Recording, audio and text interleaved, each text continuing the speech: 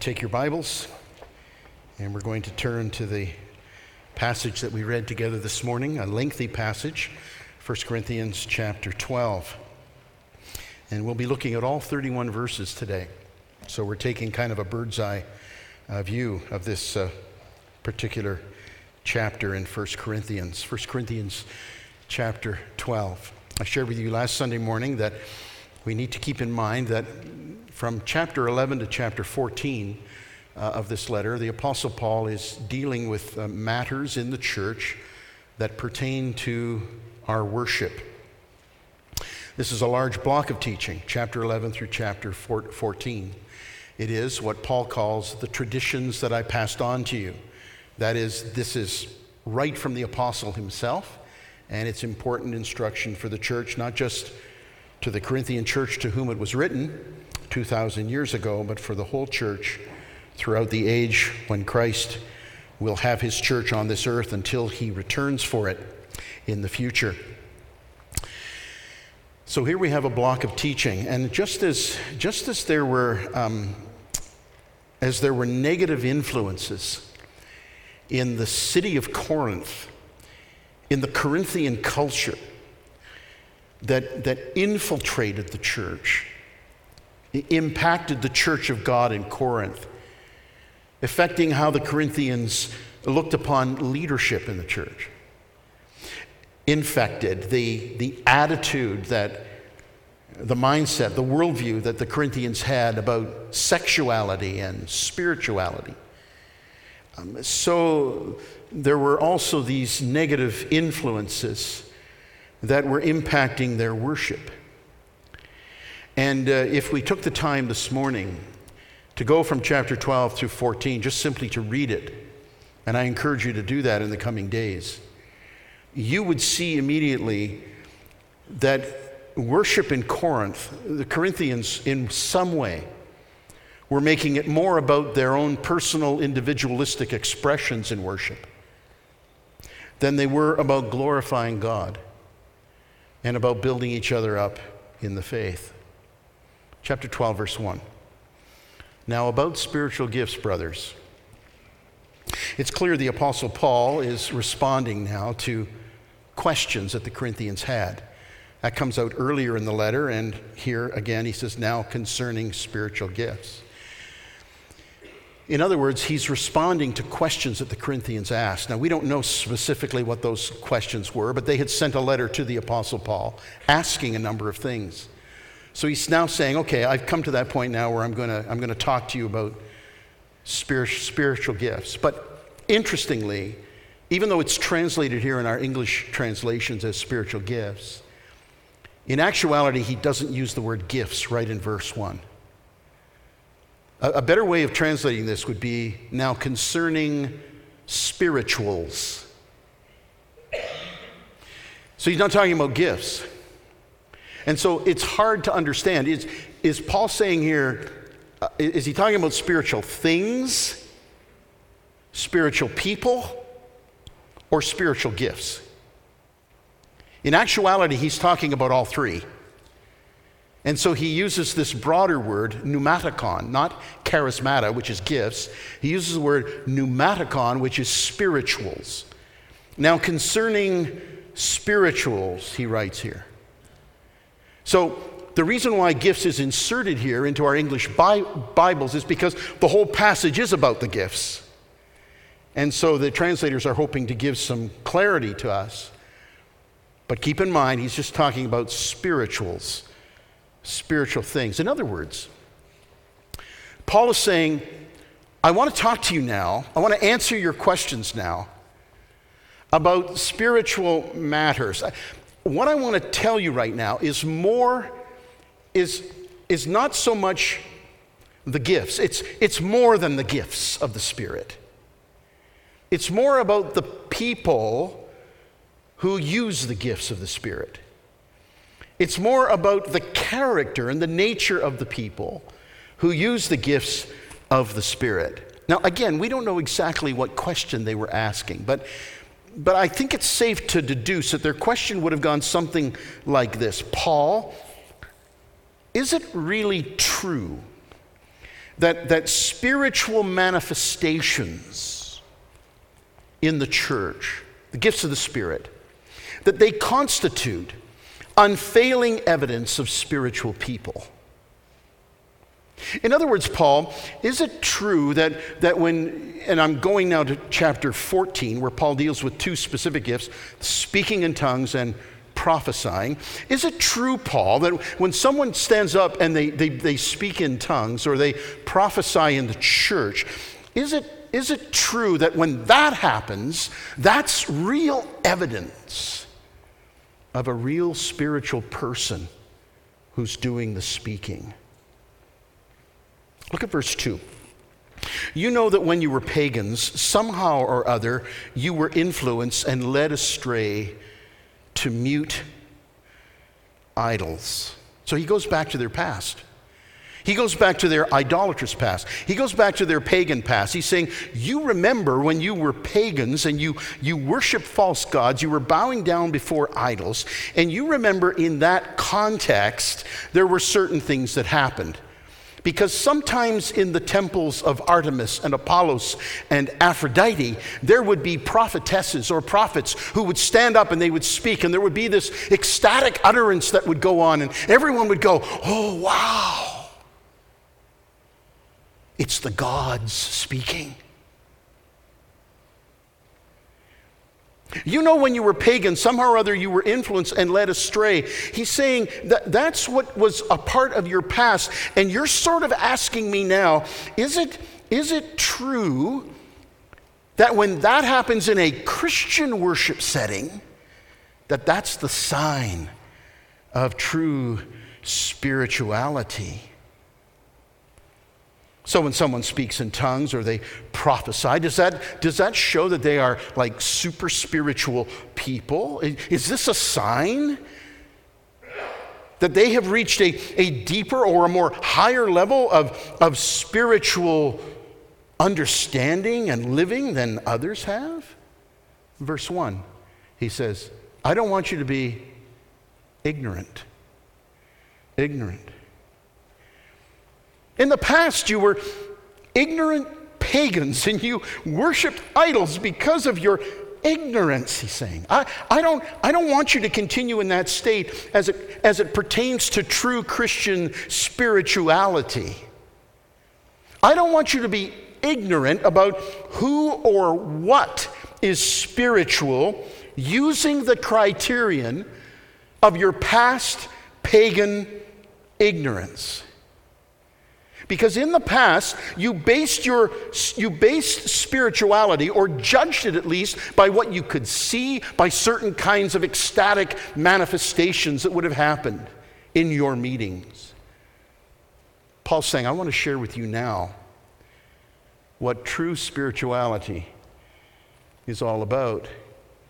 And so beginning at verse 3, he answers their questions, and in essence, he removes from them the ignorance that characterized their lives. And he begins in verse 3 with what I'm calling the overarching commitment of the Holy Spirit. Verse 3, therefore I tell you that no one who is speaking by the Spirit of God says, Jesus be cursed. And no one can say Jesus is Lord except by the Holy Spirit. It's an interesting verse. Because Jesus is Lord is our creed. It's our statement of belief. It's even more than that. It's not only we believe that Jesus is Lord, but when we say it, we are acknowledging that we are surrendering our lives to Jesus Christ because He is the Lord. He's the one who calls the shots in our lives. In essence, what Paul is saying is, if you want to understand what the Holy Spirit does in the church, if you want to understand the working of the Spirit in worship, everything that happens in worship, when the Holy Spirit is speaking, when the Holy Spirit is moving, it's all about exalting Jesus. It's putting Jesus, as it were, in His proper place as Lord. To exalt the Lord Jesus Christ is the overarching commitment of the Holy Spirit. Whenever he is speaking, whenever he is moving in our midst, there will be a lifting up and exalting of Jesus Christ. The Holy Spirit shines, as it were, his light upon Jesus so that we can see his person and understand his work. And whenever that happens in worship, it will always lead us to a deeper surrender of our lives to Jesus Christ as Lord. But not only that, look at what he says in verse 7. Now to each one the manifestation of the Spirit is given for the common good.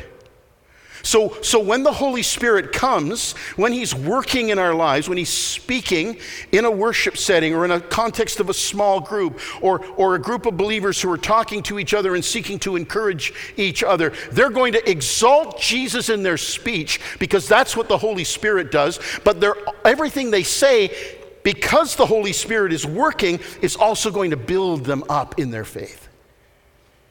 There is going to be an edifying of the church, an edifying of the body of Christ. Now, you don't need to turn to chapter 14, verse 26, but let me just quote it to you, because at the end of chapter 14, he kind of summarizes the whole thing, and he says, all of these things, he says, are for the strengthening of the church. So keep this in mind. Whenever the Holy Spirit is at work in a church, Christ is being exalted as Lord, and the body of Christ is being built up in the faith.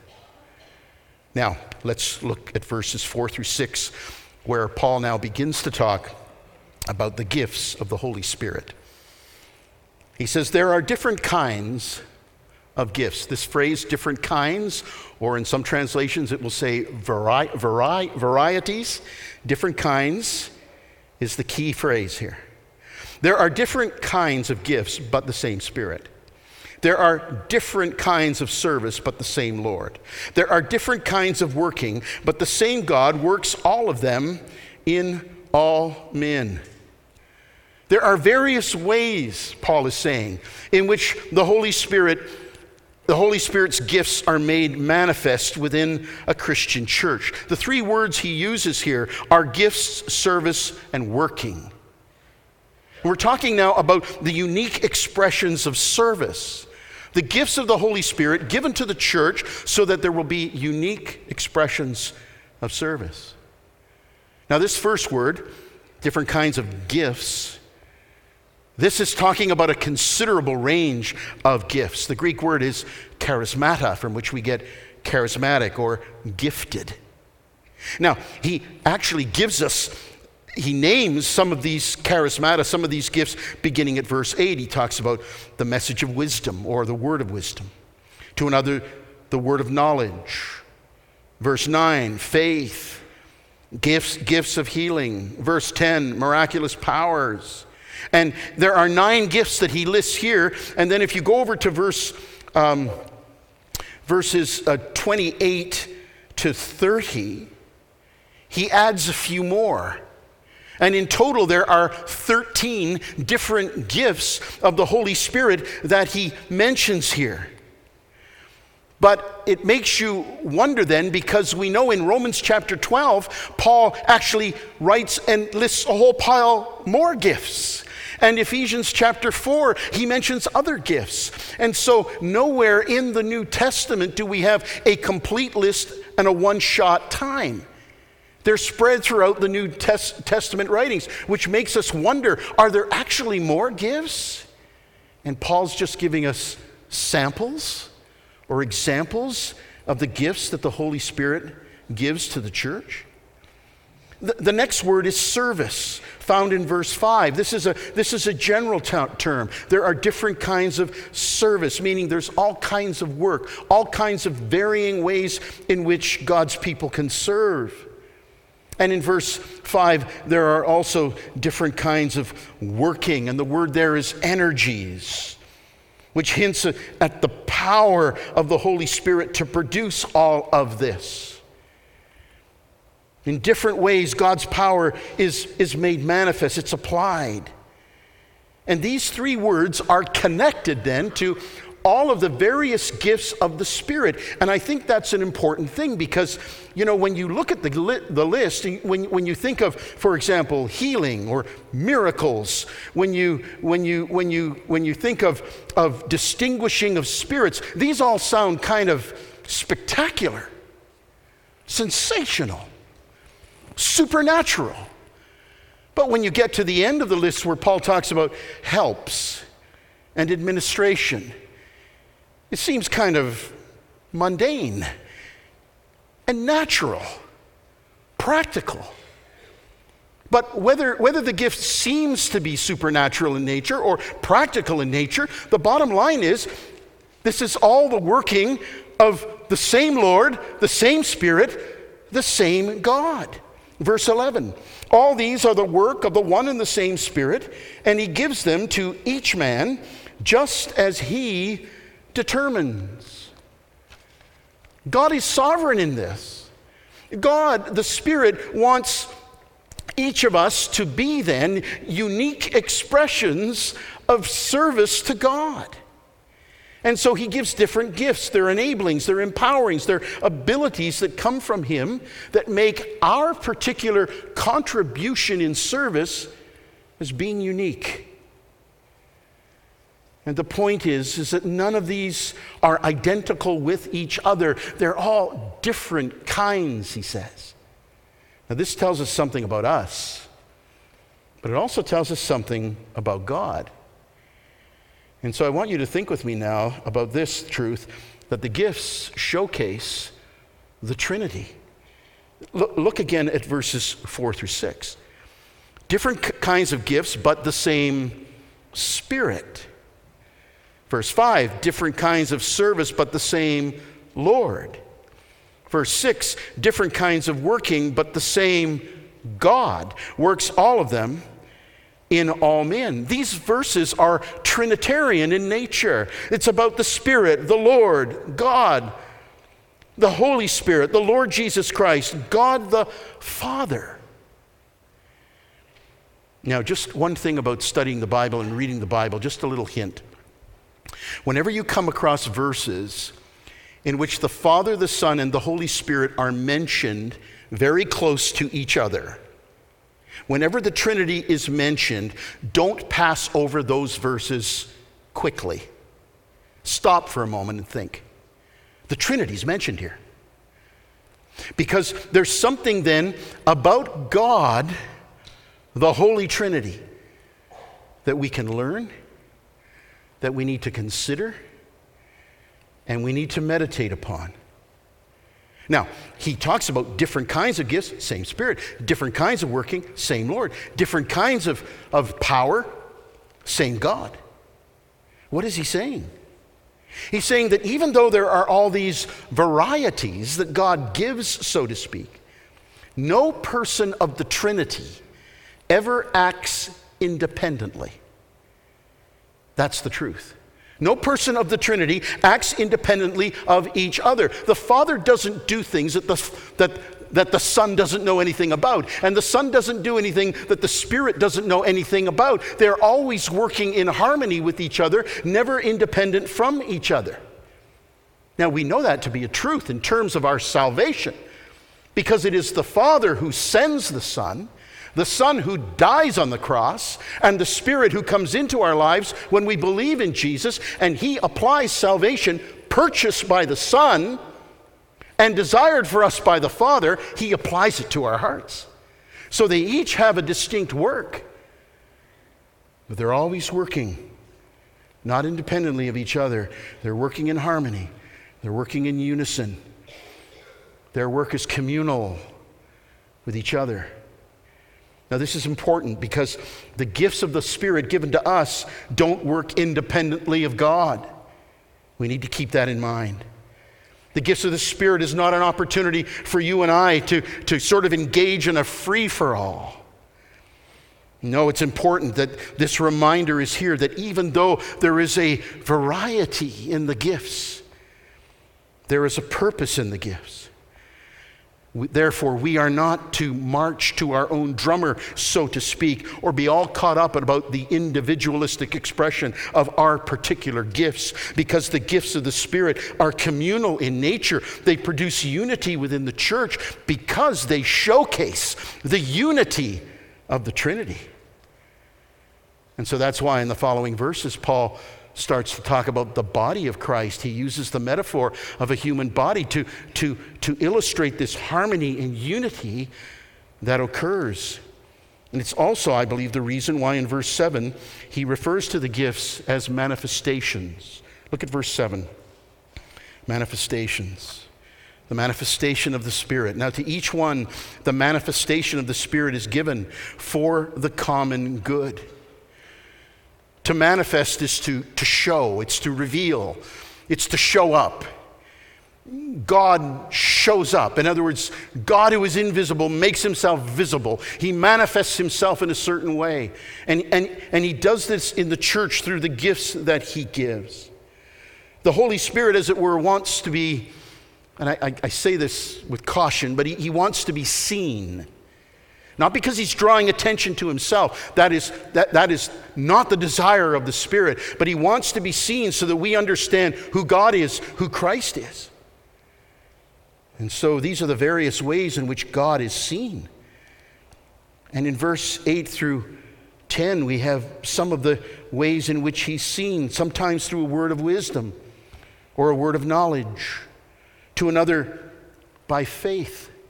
The faith of an individual. He shows up in faith, gifts of healing, miraculous powers, and so on. And then he goes on in verses 28 through 30, and he talks about other ways in which he shows up. He manifests himself. I just want to take a couple of these today and just try to illustrate these for you. And I can't go through the whole list today. If we did, we'd have to go through 19 or 20 different gifts. But I just want to pick up on a few of these. Verse 8. To one there is given through the Spirit the message or the word of wisdom.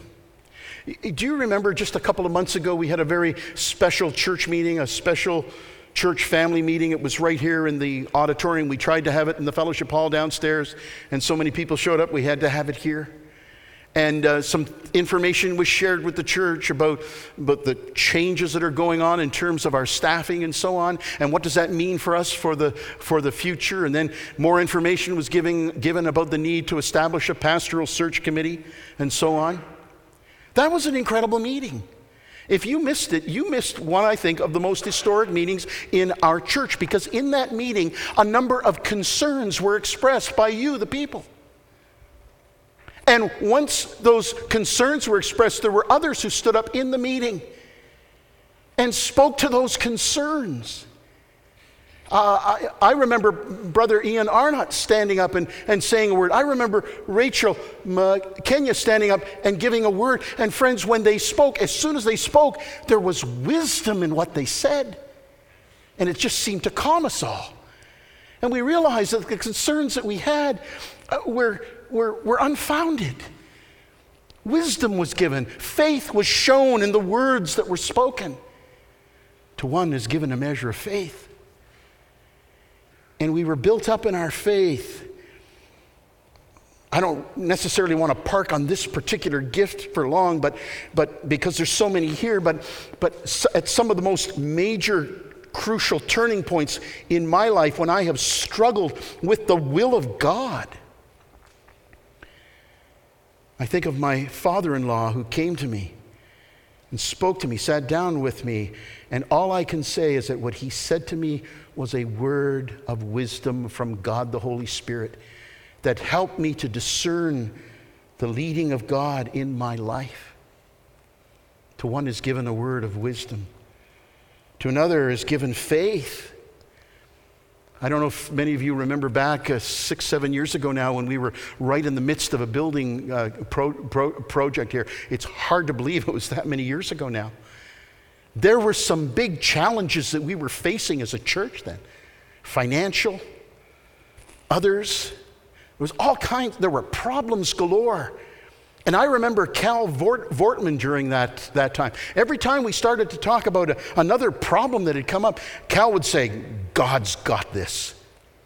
God's in this. Trust God. Cal has the gift of faith, and by him speaking his faith, it was as though we were all strengthened in faith. Brother Alan, you have that gift too. You talk about what God's doing all around the world, and God has used you in incredible ways. That's the gift of faith. We all have faith, but some seem to have a measure of it more than others. And we thank God for them, because when we're doubting and we're struggling and we're facing the issues in life, someone with the gift of faith comes alongside and says, God's got it. Boy, what an encouragement that is to our hearts. One of the gifts is a simple gift. It's simply called helps. Helps. The ability to help others. That gift can be manifested in so many different ways. You guys who work up here in the sound crew and the tech stuff and all that happens on a Sunday morning, you exercise a ministry of helps here. We have Stephen ministers in our church who come alongside people who are very broken, going through some deep issues in their lives, and they're there coming alongside to help them. One of the gifts is administration. It essentially means knowing how to steer a ship. A church like ours is a big ship that needs to be steered, and thank God there are people who have administrative gifts to make sure that everything is done decently and in order. This is one of the gifts of the Spirit. Hallelujah. And even in the preaching of the Word, this often happens. I'm teaching you the Word, and it's not just general information that you're getting from God or from the Word that is helping you, but sometimes someone will come up to me after a morning service and say, John, what you said, and they'll tell me what I said, that was for me. You don't know what I went through this week. What you said to me was for me, and I go back and I check in my notes, and I say, it wasn't even in my notes. But God spoke. The wonderful gifts of the Holy Spirit. Verse 11, all these are the work of the one and the same Spirit. And he gives them to each man, to each believer, not just to the pastor, to each one of us, just as he determines. Let me tell you one more thing about, a couple more things about the gifts of the Holy Spirit. Look at verse 11 now. The body is a unit, though it is made up of many parts, and though all its parts are many, they form one body. So it is with Christ. Now, you would think the word would say, so it is with the church. It doesn't. It says, so it is with Christ. So it is with Christ. We are the body of Christ. Do you realize that as the body of Christ that has many parts, that you and I as the church are reproducing Jesus' ministry? The gifts of the Spirit are given so that the ministry of Jesus when he was here on earth will continue in the present through his people. What does God want to give, to distribute, to apportion to the church? We are his body.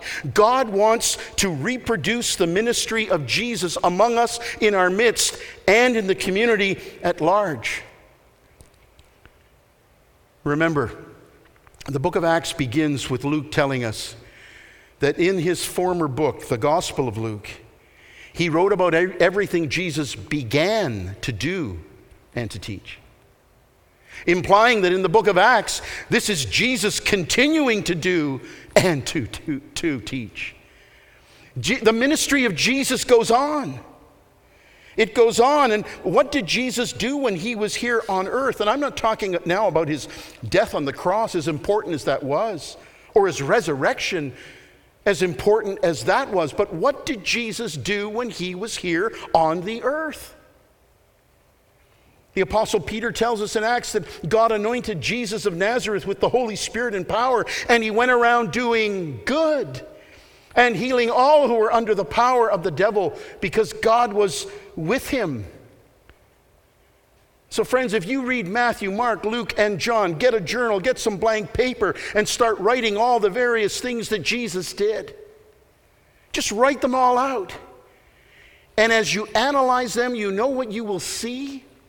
you will see that everything that Jesus did was a gift from the Holy Spirit. That all of the gifts of the Holy Spirit, except for two, all of the gifts of the Holy Spirit, except for two, were operational in the life of Jesus.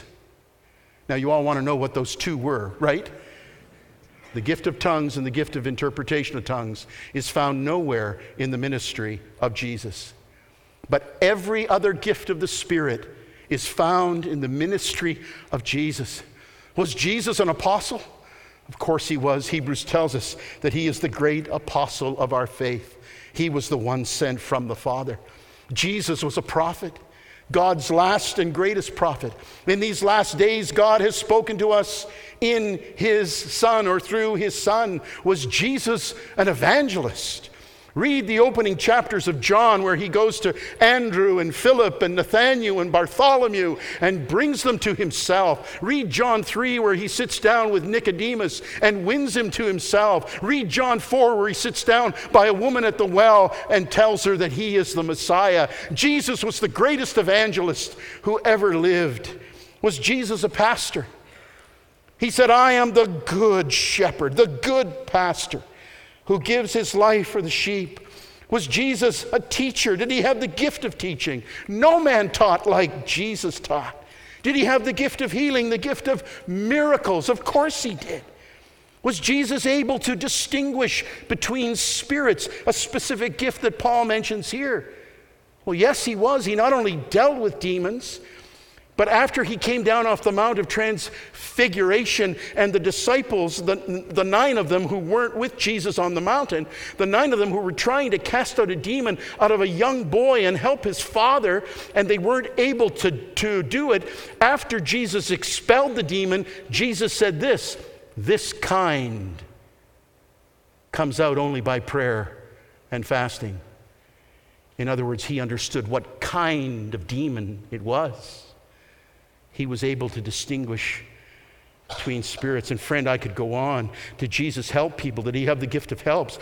Did Jesus have the gift of leadership? Did Jesus have the gift of administration? Of course he did.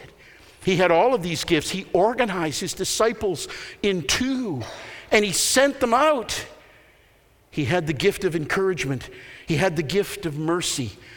And how often we see Jesus using that wonderful gift of mercy in the lives of people. Our Lord Jesus had all the gifts of the Spirit, except for two. Now, why am I emphasizing this? Because people can't see Jesus today. Because Jesus is in heaven, seated at the right hand of the Father. But what people can see today is the body of Christ here on this earth. We are the body of Christ. And God, the Holy Spirit, is distributing the ministry of Jesus Christ to his church in order that it will carry on through his church. And you, as one particular member of the church, you have one portion, one little aspect of the ministry of Jesus. You can't manufacture and reproduce the whole of the ministry of Jesus, and neither can I. But together as the body of Christ, we can reproduce the total ministry of the Lord Jesus Christ. Verse 11, all these are the work of the one and the same Spirit, and he gives them to each man just as he determines. The next thing I would say about the gifts of the Spirit is that the gifts of the Spirit are given to build up the church. Just as this is an overarching commitment of the Holy Spirit to build up the church, so it is an overarching, it's a wonderful gift that is given through the gifts. The church is built up, the church is edified, and we'll talk more about that in the coming weeks. Now I want to go to verses 12 and 13. I want to move away from the gifts of the Spirit for a moment, and I want to talk to you now about what Paul calls here being baptized by one Spirit into one body. Look at verse 12. The body is a unit, though it is made up of many parts. And though all its parts are many, they form one body. So it is with Christ.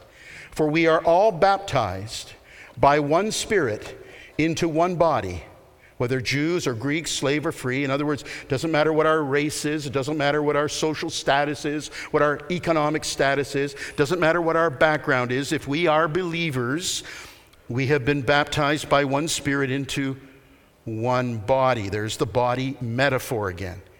Notice the last line. And we were all given this one Spirit to drink. Now, there are three verbs here in these verses, in verse 13. The first verb is baptized. What tense is that? Past tense. Second verb, and we were all given. Given. What tense is that?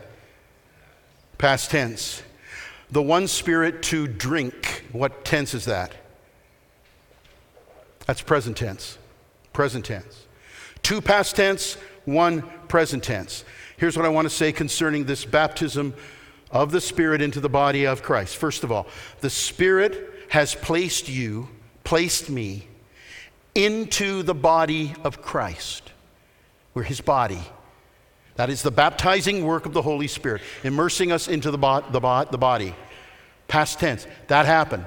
When did it happen? When you believed.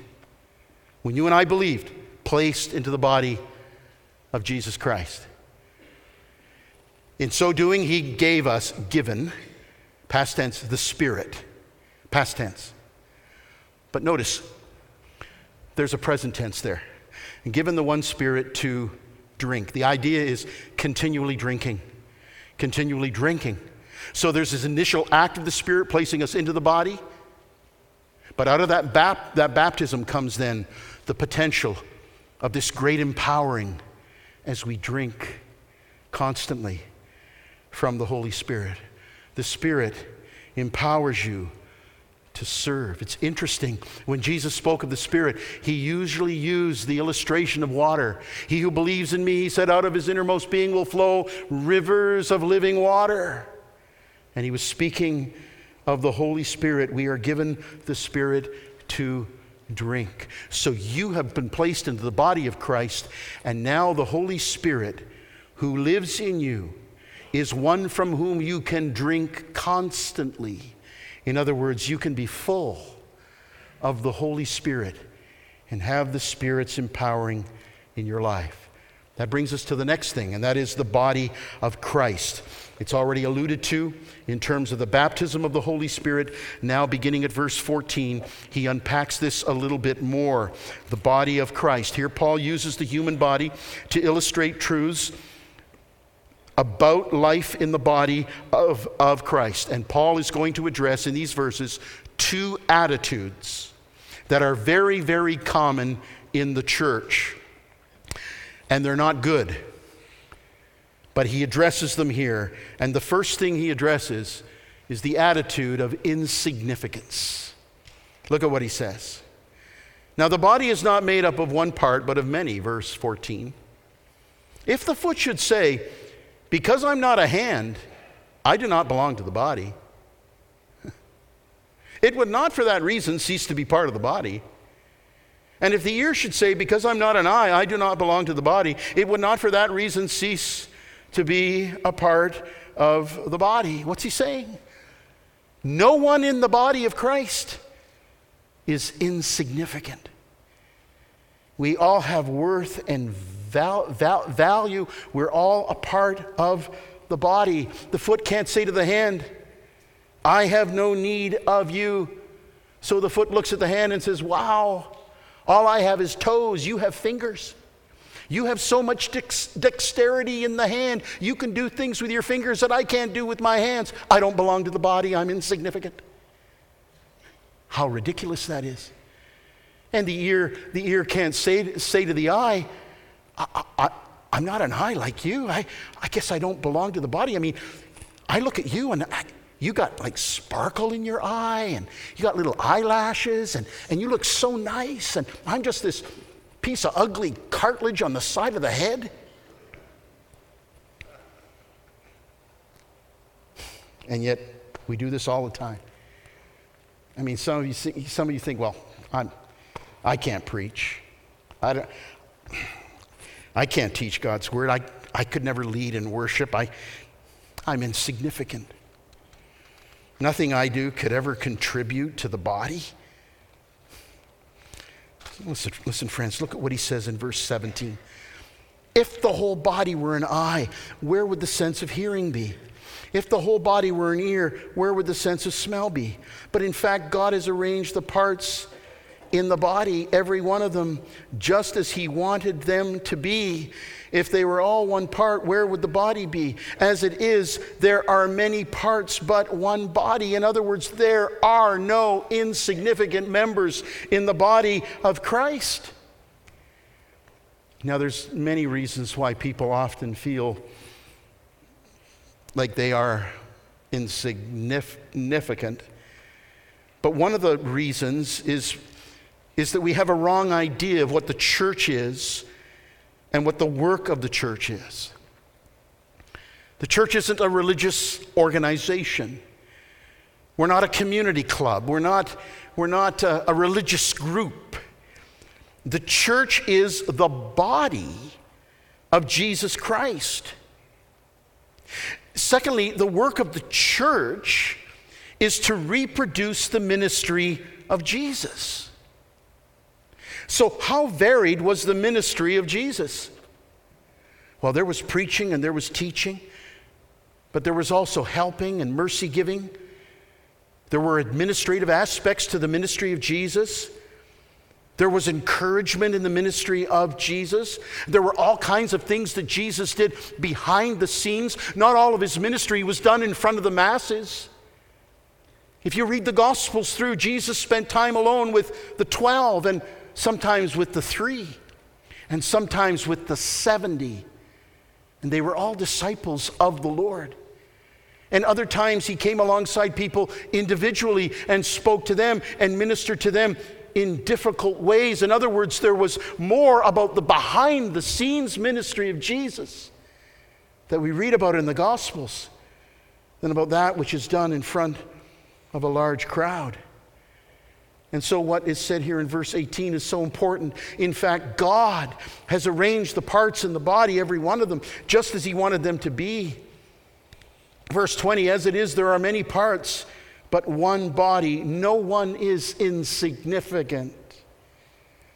Also, then another attitude is addressed here. Look at verse 21. He addresses here the attitude of independence. That kind of maverick spirit that often characterizes so many of us. Verse 21, the eye cannot say to the hand, I don't need you. And the hand cannot say to the feet, I don't need you.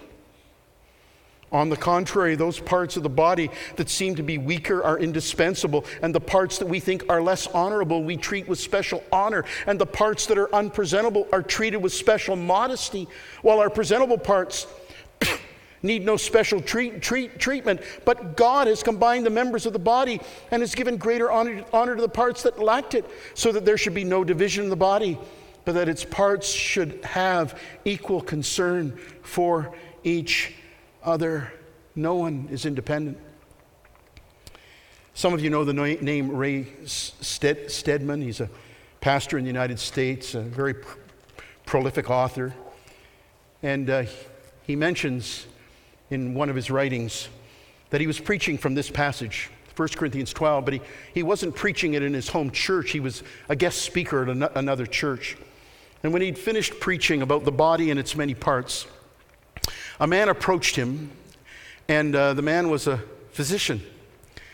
And he said to Stedman, he said, Pastor, you may not know this, but there's one part of your body that is absolutely indispensable to your preaching, and you don't even know which part it is. And Stedman looked at him. He said, well, what do you mean? Are you talking about my brain, because I have to use my brain to think? You're talking about my lips and my tongue, because I have to talk? You're talking about my vocal cords, because they're pretty important in terms of how I project my voice and so on. And the doctor said no. He says, what is indispensable to your preaching is your big toe. Your big toe.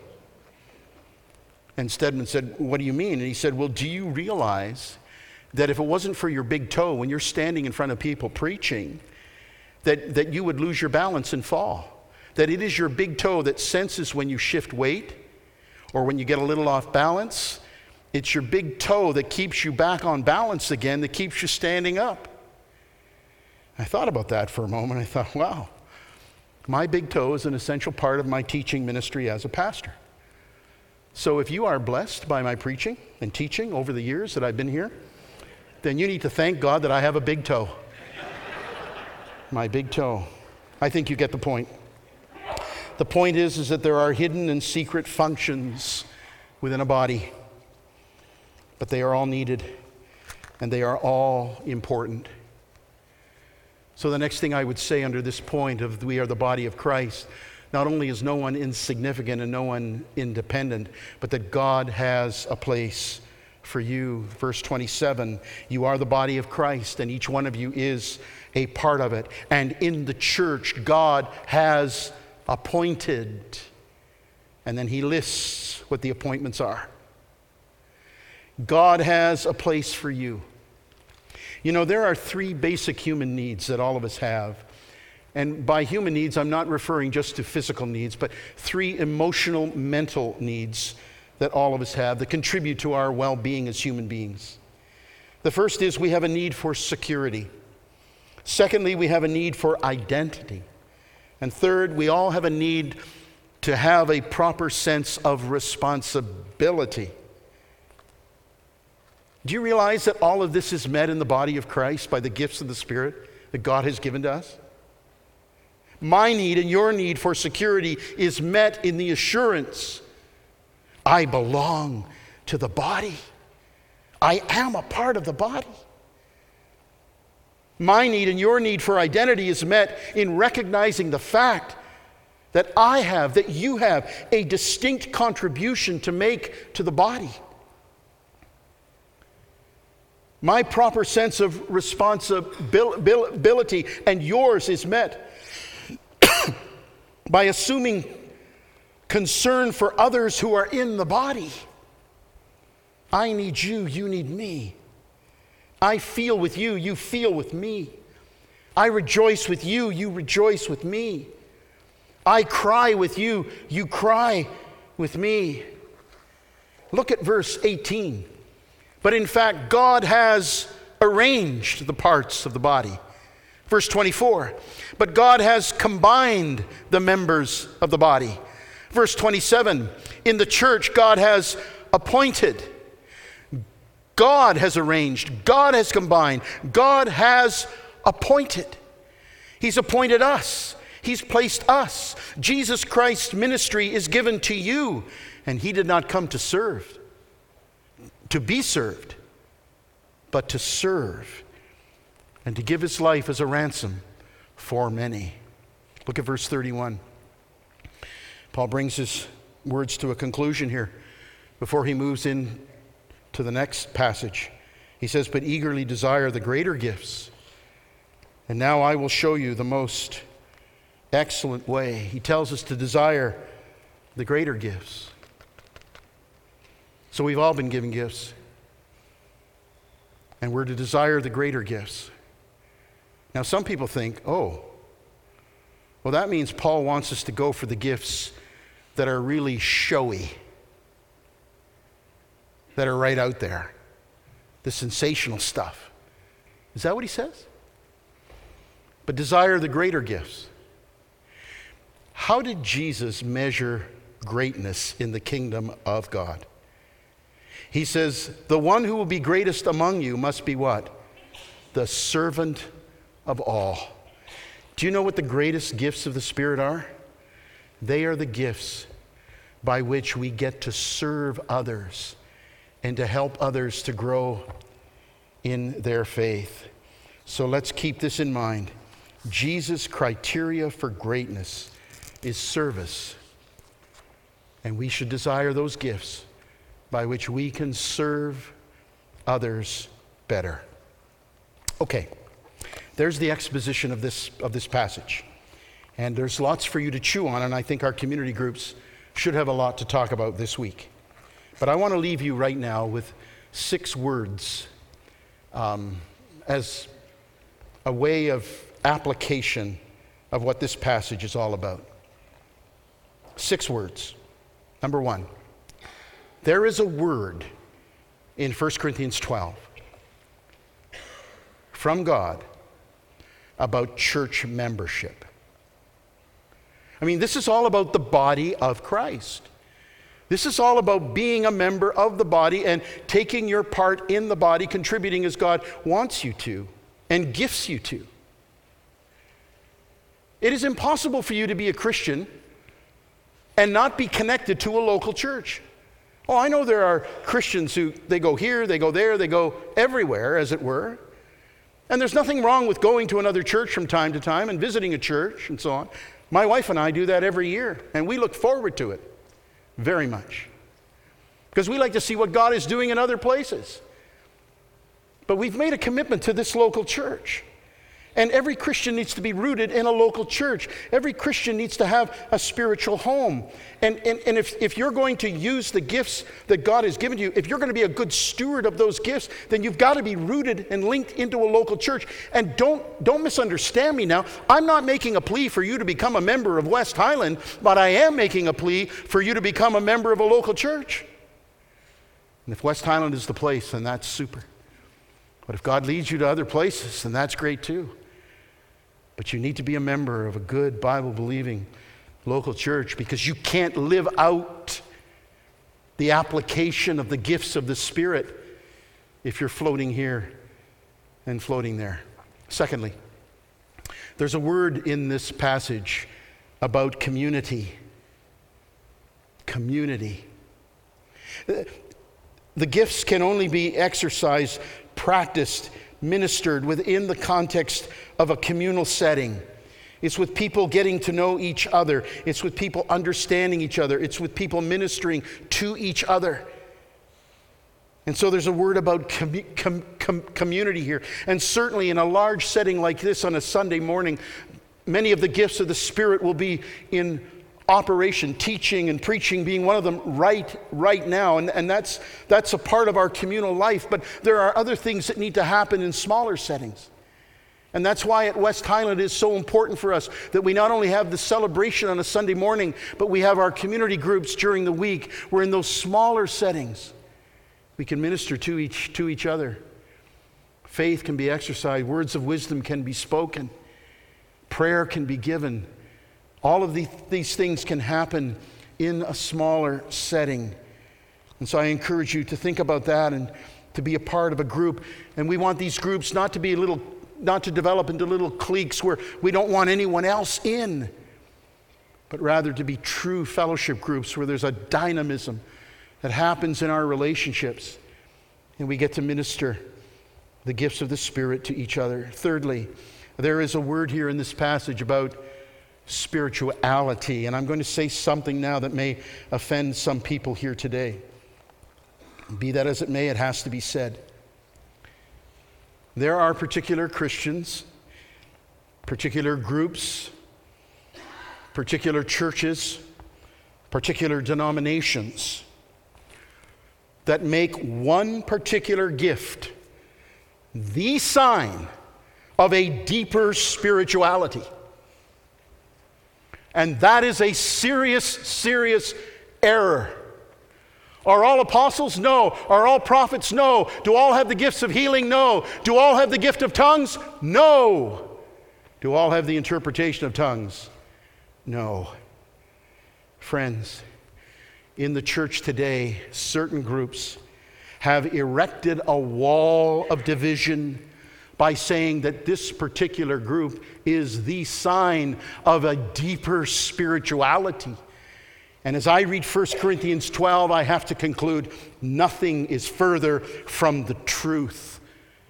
And I think that kind of teaching needs to be renounced. And in renouncing it, it will in some way play a substantial part in bringing down an unnecessary wall that exists between true believers in Jesus Christ. Chapter 12, verse 3. No one can say Jesus is Lord except by the Holy Spirit. The sign of spirituality is the life that is surrendered to Jesus Christ as Lord. And when we surrender to Jesus as our Lord, then we are willing for the sovereign Lord to bestow upon us whatever gifts He desires His will, not ours, be done. Amen. Number 4, there is a word here about leadership. About leadership. So let me speak to the pastors and the elders, the ministry team members, our deacons, and other people who are involved as leaders of ministry within our church. A major part of the gift of leadership, a gift that is given to individuals like pastors and so on, a major part of that gift is to recognize and train those who we work with so that they will discover and they will deploy and develop their gifts in the service of Christ in the context of the local church. Ephesians 4 tells us that the ascended Christ gave apostles and prophets, evangelists, and pastors and teachers to the church, not to do the work of the ministry, but to equip the body of Christ, to whom has been given the many various gifts of the Spirit to do the work of ministry. Number 5, I believe there is a word here about continuity. And what do I mean by that? Well, if you've been a Christian for any period of time, you will understand that a great debate has raged in the church for hundreds of years about whether or not all of the gifts that are mentioned here in 1Corinthians 12 are operational in the church today. There are some who say that these gifts have ceased, that shortly after the apostles died off, that these gifts ceased because they were no longer necessary or needed in the church. Whereas other gifts have remained with the church and will be with the church until Jesus comes. This is a very heated debate. It's a complicated debate.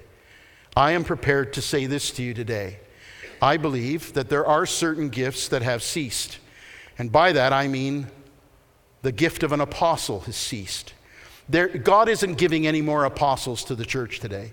And in saying that, I believe apostles have ceased.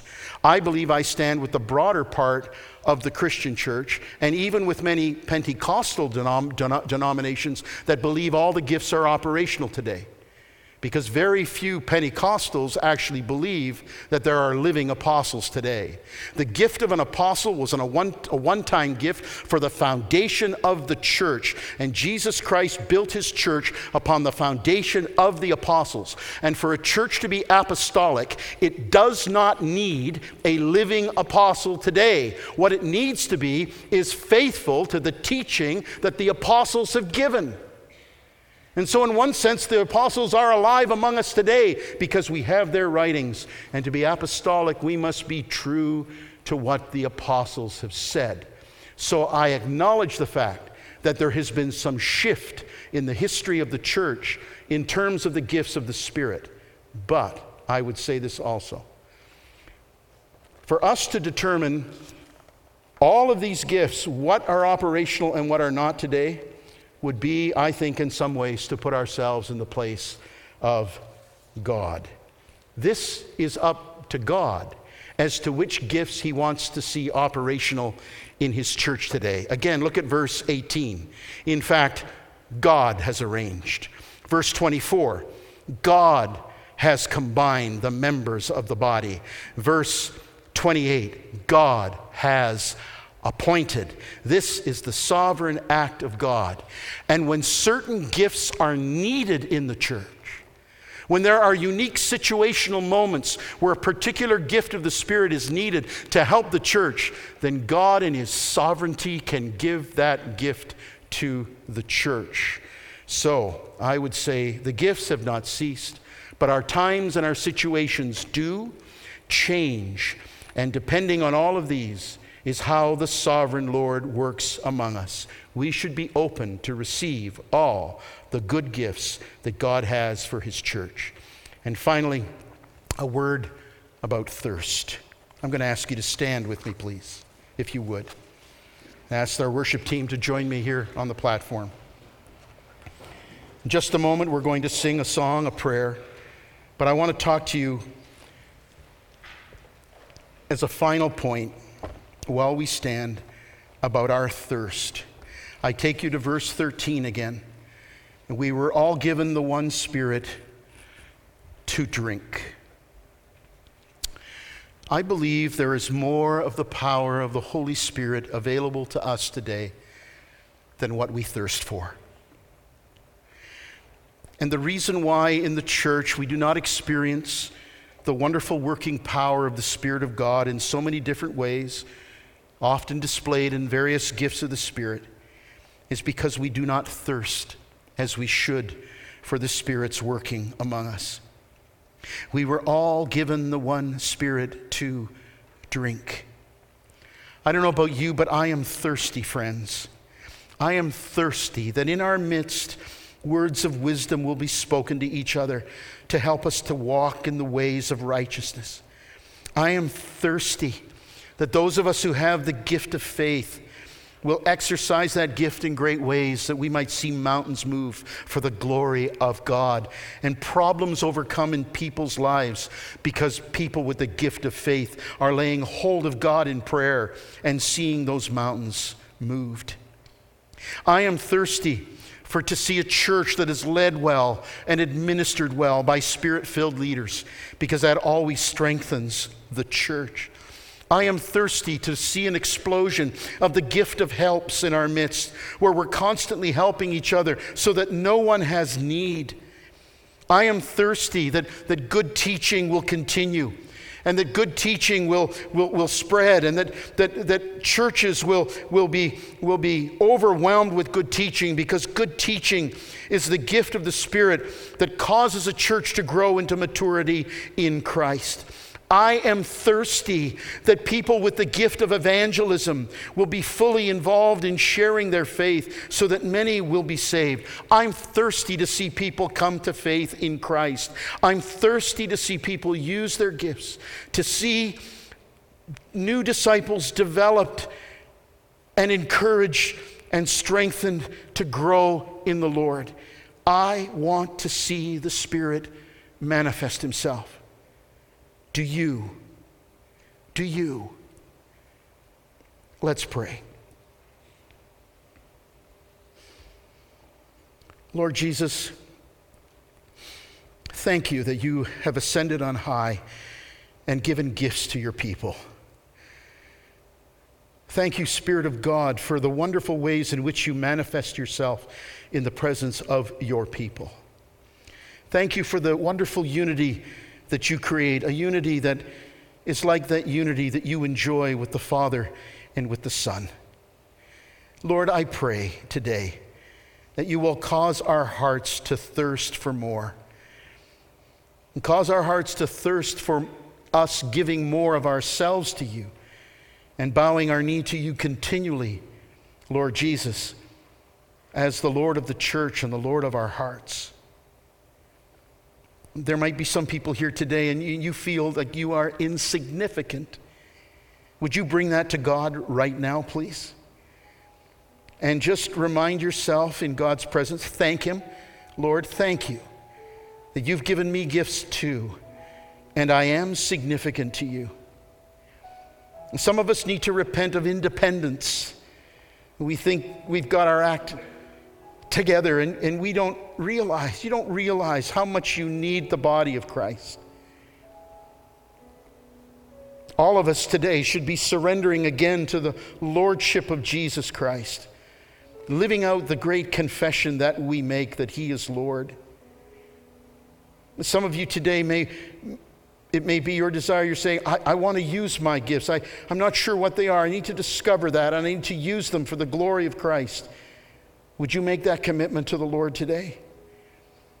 Some of you need to commit to the church. And some of you need to commit to serve. And just as the Holy Spirit gives differing gifts, so the Holy Spirit can work right now in differing ways in each of our hearts. And maybe there are things that I haven't even mentioned to you right now, but God's speaking to you about those things.